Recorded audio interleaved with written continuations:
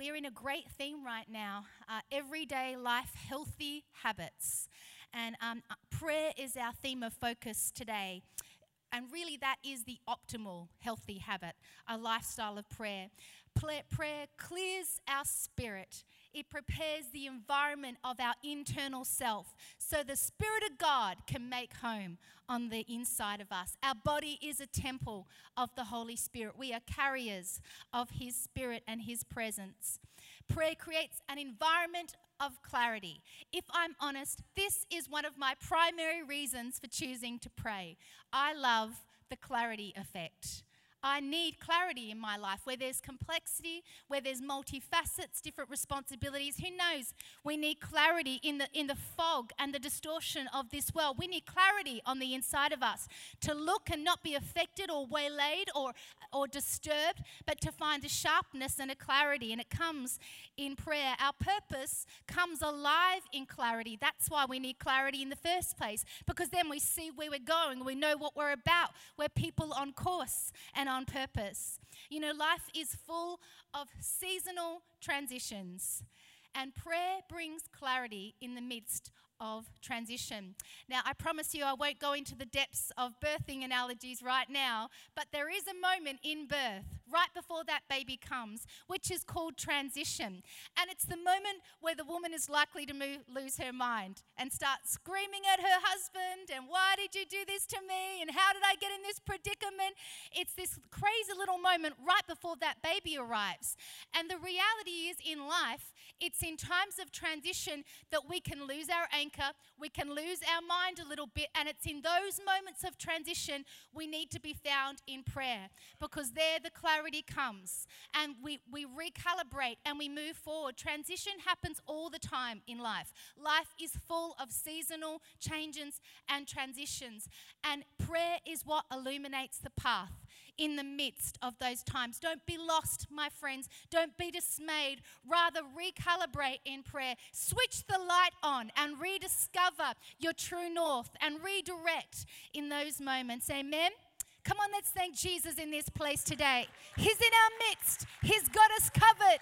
He's with us. Prayer is one of the great gateways into the presence of God. And if I have one key life healthy habit, it's that His presence is my go-to. And I want to talk about that primarily here this morning. Psalm 84:5 says, "Blessed is the man whose strength is in you, in whose hearts are the highways to Zion." Now, we are earthen vessels, and our strength comes from but one source. The reality is we can try and find strength and rest in a number of different avenues, but there is only one real source that will pour strength into our weary bones and get us back up on our feet and recharge our soul and keep us nimble and smooth and moving forward in life. There is only one source for strength, and that is God, and that is in His presence, and it is in His word. If we eat the word for breakfast, lunch, and dinner, we'll find this strength permeates our spirit and keeps us mobile and surging forward and advancing. You know, when His presence is our go-to, we will always be rewarded. The scripture says, "Blessed is the man." Blessed is the man who goes to the Lord. We will always be rewarded as we make room for Him and take a hold of Him. You will never walk away dissatisfied as you enter the gateway of prayer and the scriptures and take a hold of His presence. And this is the outcome. It goes on to say, "In whose hearts are the highways." You know, the highways to Zion are branded in our hearts as we go to the one who gives us strength. Strategy, outcomes, the way is placed. It's branded in our heart as we go to the one who gives us strength. You know, many times we waste hours on the phone talking with this one, processing with that one, when if we went to the one who gives us strength, as we lean into Him, He will place His highway, His way, His roadmap, His blueprint on our heart. And you know, it sounds different, it feels different. Revelation, heavenly insight is not like human insight and understanding. understanding. You know, sometimes when you're seeking counsel, you go to this one, you go to that one, maybe there's a thread, and of course there's a place for wise earthly counsel. But I'm just saying, there are heavenly blueprints available for us, which he will emboss on our hearts as we go to him in prayer, and nothing can contest what comes from him. It's sharper, it's clearer, and it will mobilize us to live our best life. If you agree with that this morning, why don't you thank God in this place? You know, our purpose is made clear in his presence. And we need to be found in his presence. And not just us, but we need to teach our children also to get clarity about who they are and what their future is in his presence. And recently my son has had a series of interesting dreams.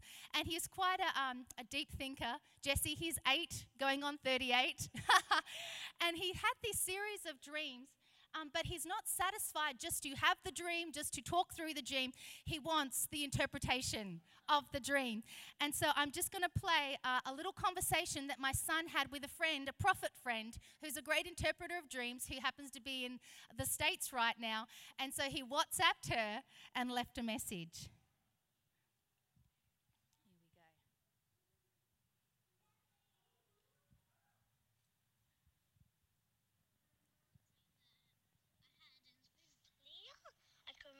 Clear as day, and I'm wondering if if God sent to me trying to tell me something.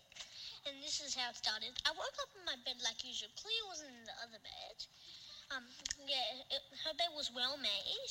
And then I quickly got dressed into a suit because I was going to a wedding for some reason.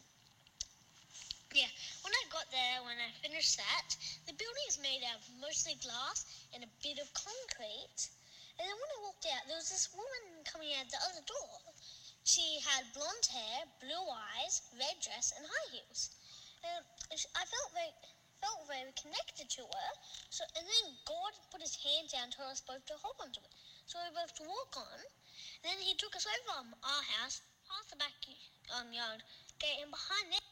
Okay, he goes on. He's incredibly detailed in remembering the dream. But I just feel like if a child knows to go to the prophet, if the child knows to go to the presence, sometimes maybe we need to be a little bit like the child and acknowledge what God is saying through the scriptures, through the dreams. So he chats with my friend, and I'll give you a little bit of the interpretation just to entertain you. Hey Jessie, thanks for sharing a dream with me. And the main, so you're going to be awake. So you woke up, and so God is telling you something that's going to happen in reality. Cleo's bed was made, which that symbol, the Holy Spirit showed me that it's in the present, but it's also telling you about the future. So Cleo's bed being there is that it's in the present, but it being made means that it also can be something in the future. You quickly dressed in a suit because you were going to a wedding, and God is showing you who you are. So that is the dressing of you being dressed in a suit, is God showing you who you are, your calling, and that he's actually quickly dressing you in your calling, even now as a boy, the calling that you're going to be walking in as a man. And you were getting dressed because you were going to a wedding, and you didn't know why, but the wedding is actually just a representation of the kingdom of God, the church. So God is showing you that he's dressing you for your calling in God's kingdom, even now as a boy.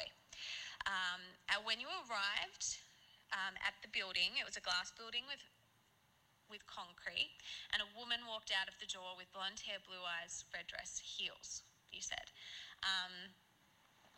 As soon as you said the woman, the Holy Spirit told me that she was wisdom. So the woman in the dream represents wisdom. And it goes on. And it goes on. If a boy is seeking out God's wisdom, shouldn't we too do the same? Shouldn't we give ourselves permission? Give ourselves permission to be like a child, to get the interpretation, to seek it out. Now it goes on to say in Psalm 71:6, Upon you have I leaned and relied from birth. See, God is leaning in on our lives, even from our infancy. Even before we're born, God is leaning in on our lives. He's leaning in on my son's life, and he's telling him that he will be accompanied by wisdom. And he's leaning in out on our lives. What did God tell you when you were a child? What did he tell you that life then whipped away or tried to undermine? What is God be speaking over your life? And it goes on to say in the scripture, you are he. He took me from my mother's womb, and you have been my benefactor from that day. My praise is continually of you. See, if we see God as our sole benefactor and provider, then we'll be much more likely in prayer to enter his presence and to go to him and make him the primary stakeholder of our life. If we're looking to our benefactor to be our husband or our wife or our boss or our leader or our circumstances, we're much more less likely to go to God as our benefactor. Let me tell you, these people are important in our life, but our sole benefactor is, as the scripture says, it is the great I am. God provides and God promotes. Even though he works through earthly vessels, it is him working on our behalf. From pre-birth, his presence is with each one of us. Whether we're birthed in an environment of turmoil or whether we're birthed in an environment of privilege, his presence is with us in those moments. He goes with us every step of the way. His presence has no confines. It enters into places where even man can't go. His presence will go and safeguard and accompany us. Now, Isaiah had this vision, and it's really of the angels calling to one another, confirming with one another. And it says in Isaiah 6:3, and one cried to another and said, holy, holy, holy is the Lord of hosts. The whole earth is full of his glory. From the heavens, this has been declared over our earth, that his glory is present and permeating every suburb, every household, every marriage, every situation. His presence is over the earth. It's covering the earth. It's declared over the earth. And friends, a heavenly perspective is absolutely vital in these days and times in the earth for clarity, for courage, and for peace in these times. You need to know that his presence is covering you and your household. It's covering the earth. You know, like Isaiah, we need to know that we have access to the throne room. Isaiah was swept up and he witnessed a scene. He had access to the throne room. And friends, I want you to know, every single one of you here today, you have access to the throne room. All authority, grace, wisdom, truth, and power flow from the meeting place. And today, if we haven't visited that place for a while, we're going to break through and access that place. In his presence here today, we're going to remember what it feels like to have access to the throne room here today. As we go to the throne room, we take authority on earth. We take authority over our circumstances. This is a meeting place with God, a place of prayer, a place of communion.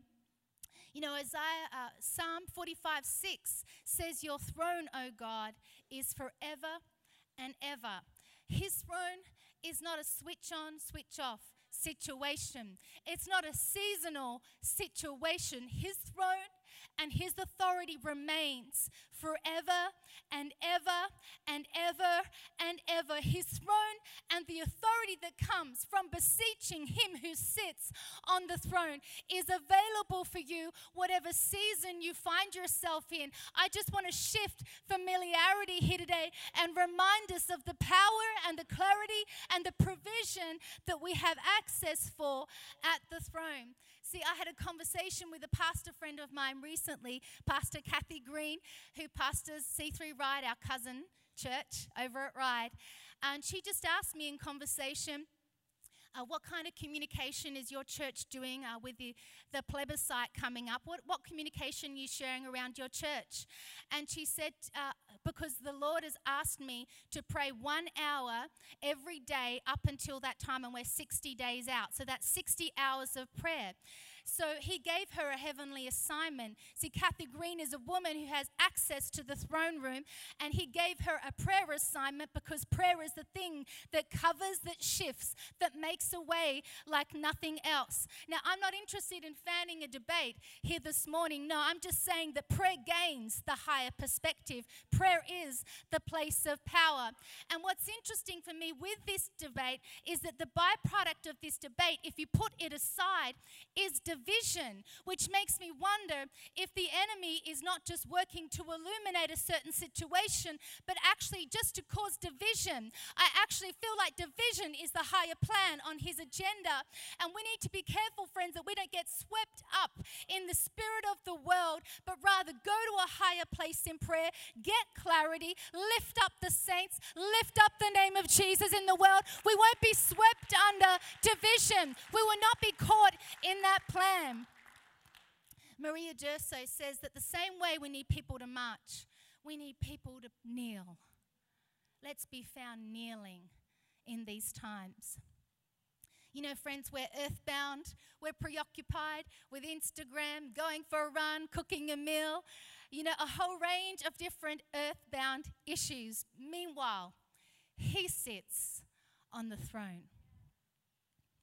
The sky is not the limit, my friends. The heavens are. The buck stops at the throne. And this is why we gather together here today. This is why we get out from under the ceiling of our home, even the atmosphere of our home. And we come into the corporate atmosphere of the church because it shifts our thinking. If Sunday church should have any effect on us, it should be that it causes us to come up in our thinking. Because as we enter the power and the presence of the corporate gathering, it should shift our day-to-day thinking. It should sharpen, it should illuminate, and we should walk out feeling clearer and surer and more confident and sharper and more assertive and more sure-footed, because that is the effect of coming into the atmosphere of the house of God. We should be revived in our thinking. Amen? Okay, Revelations 5:1. Says this, after this I looked, and behold a door standing open in heaven, and the first voice which I had heard addressing me like the calling of a war trumpet said, come up here, and I will show you what must take place in the future. At once I came under the Holy Spirit's power, and behold a throne stood in heaven with one seated on the throne. Throne room moments have a way of getting the kinks out, realigning our priorities, disarming distraction. You know, the anointing breaks the yoke. And when you enter the throne room, whether it's at the kitchen sink or in the car or wherever, when you enter that place of being with him, there are these moments where the anointing hits you and it breaks, it shifts the thing that has slowed you down, or like the cogs of your wheels have gotten clunky and they need fresh oil on them to turn and spin. And as that anointing hits you, it gets the worlds turning, the wheels, and clarity comes and flow comes and creative thinking comes. As the anointing hits you, it breaks the yoke. The dysfunction falls away. It can't hold on. It can't get a grip. Higher thinking is illuminated. The power of God moves through you like a steam train, and it fuels your soul. Amen. I'm going to ask the worship team to come. Let me tell you, friends, our purpose is always made clear in his presence. If you feel there's a dullness around your purpose and your existence, let me tell you, freshness will come as we get under the anointing here today. And I believe clarity is going to be the great fruit of today's gathering. Clarity is going to come for many in this place today. Psalm 73:16 says this, but when I considered how to understand this, it was too great an effort for me and too painful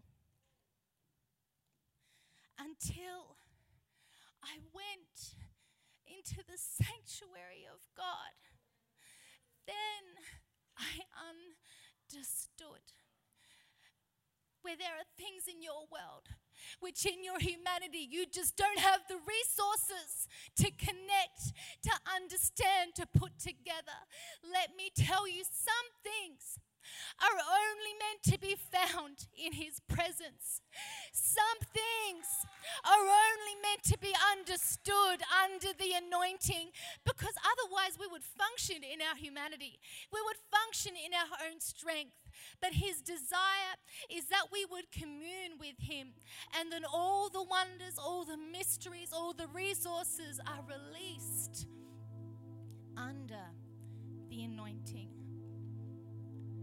The Message version says, until I entered the sanctuary of God, then I saw the whole picture. And I believe in this place right now that the God wants to color in some lines, fill out some blank spaces in your picture, in your understanding. And He's not a timid God. He doesn't mind if you're dissatisfied, if you're frustrated, if you're angry, if you feel bewildered and let down. He would rather you let all the pieces fall and you pour your heart out before Him, because it's when the defenses are down, my friends, that the anointing can get in. It's when we drop our weapons, drop our accusations, and let the pieces fall that the anointing gets in. So why don't you just stand right across this room?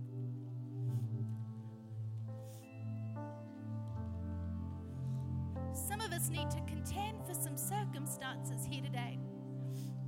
The terrible thing about familiarity is it makes us grow content with what we have.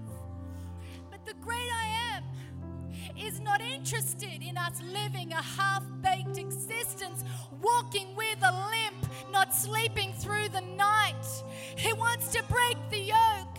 He wants to release the fullness of His glory, the fullness of His purpose.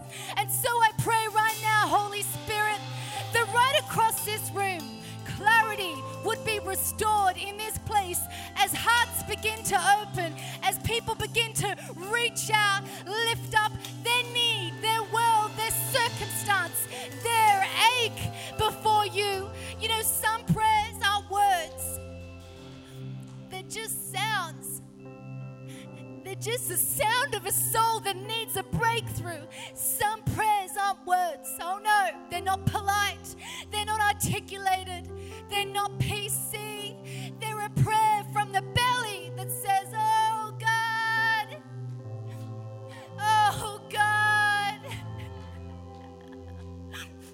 oh God. We're not meant to live bound up. We're not meant to live under a ceiling begging for bread. He has more for us. So right now across this room, I give you permission to ask for what you've never asked for before, to go to the throne room of grace, to go to the throne room of authority and take a hold, pull down, beseech, require more, overflowing abundance, not a dry brisket or bread, but the provision, the fullness of the provision of heaven. I thank you, Lord, you're releasing it right now, right across this room as our hearts open. I thank you, Holy Spirit, you speak pictures, strategies. The highways are being embossed in our hearts right now. Holy Spirit,